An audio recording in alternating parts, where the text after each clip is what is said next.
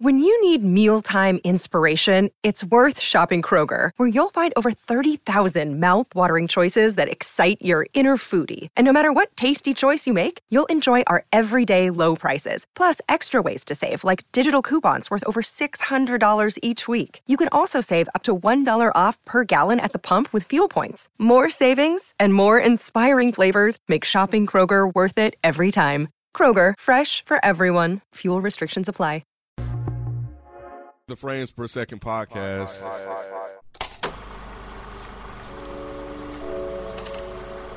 right, welcome to another episode of 12 Days of Frames, where we're giving you these kind of short, quick, hit-and-run reviews of things we didn't get to cover on Frames Per Second. Today, we're talking about White Lotus, and because this is the only brother I know besides me that watches this white-ass show, I was like, I'm not going to do this alone, because y'all got enough of the white girl jokes. Potentially another white woman whisperer with me. Yes. Spike Lou. What up? Thanks for coming through. I was happy to be here. Once you put the call out for White Lotus, I had to arrive.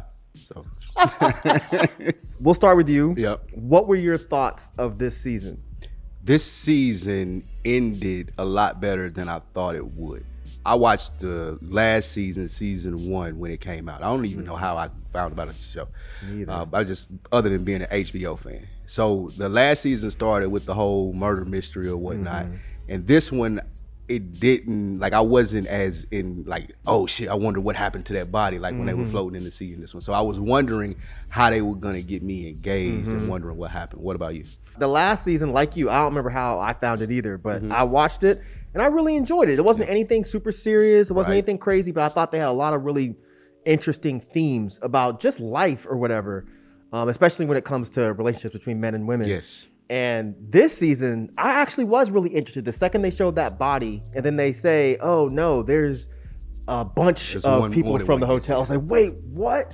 So watching it, by the time it got to like episode 4, I was just like, this is fucking great. Agreed. And once again, no spoiler, but I'll tell you right now. So when it ended, it's been an extremely long time since I saw a show.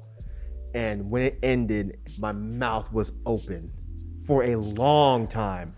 That shit, I did not expect. And I'm talking about not just the one main part, that whole episode, I was just like, what? Wait, what? Oh shit. And then when something happened, it was like, oh my fucking God. I was cheering at the end. I was like, yeah. Yeah, and me then, too. Me too. To not to spoil it, what happened, I was like, oh. So I was a lot more vocal, and it built up for me. Like I said, it wasn't at the beginning, but then as it got there, at the end, I too was cheering. I loved the ending of it.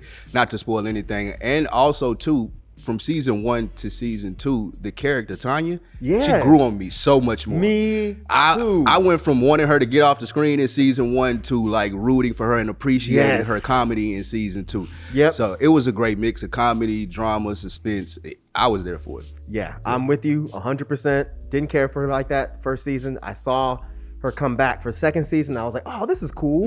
This is cool. We'll see whatever she's doing. Because I like, the guy that's from Martin. Right. I don't know his real name. Sean McDermott, the Radio Hermit. I can't think of his real name. But when he showed up on there, I was like, okay, this is an interesting dynamic. But yes, like you, it was like every episode, I was more and more intrigued by whatever the fuck was happening. What was going on. Yep. And I think that they ended it perfectly. Brilliant. I agree too. It really was quality writing. I agree. Did you have a least favorite character? Elliot's homeboy. I can't think of his name. Cameron. What was his name? Oh yeah, the douchey white bro, dude. The frat guy. Yeah. Mine was the grandson. I hated Abby his or passive Addie, aggressive, the Christopher Moltisanti's son. Yeah. I hated his character. Yeah. Like the whole, I'm a good guy, but like, get out of here. See, I didn't hate him only because I related to him. He was like this nerdy young kid that thought that he was doing what girls Doing the wanted, right and thing, she's just like, nah, you're lame, dude. You're fucking lame. It was a great show. White Lotus was a great show. I'm super hyped for third season. It's been a long time since I've seen a white people problems type of show. Right. I'm like, okay, this is actually well written. Yes, and that's exactly what this is. For people looking at it, wondering really should they is. check it out. It's a white people problem It really show. is. Rich white people on vacation, and the conversations are the best part about the show. Absolutely. Just about different stuff. I like the one when she was talking about where they she couldn't believe that they didn't watch the news. Yeah. And just the whole, like that exemplified their whole relationship throughout the whole thing. So. But if you're looking for diversity, there's not a single black person.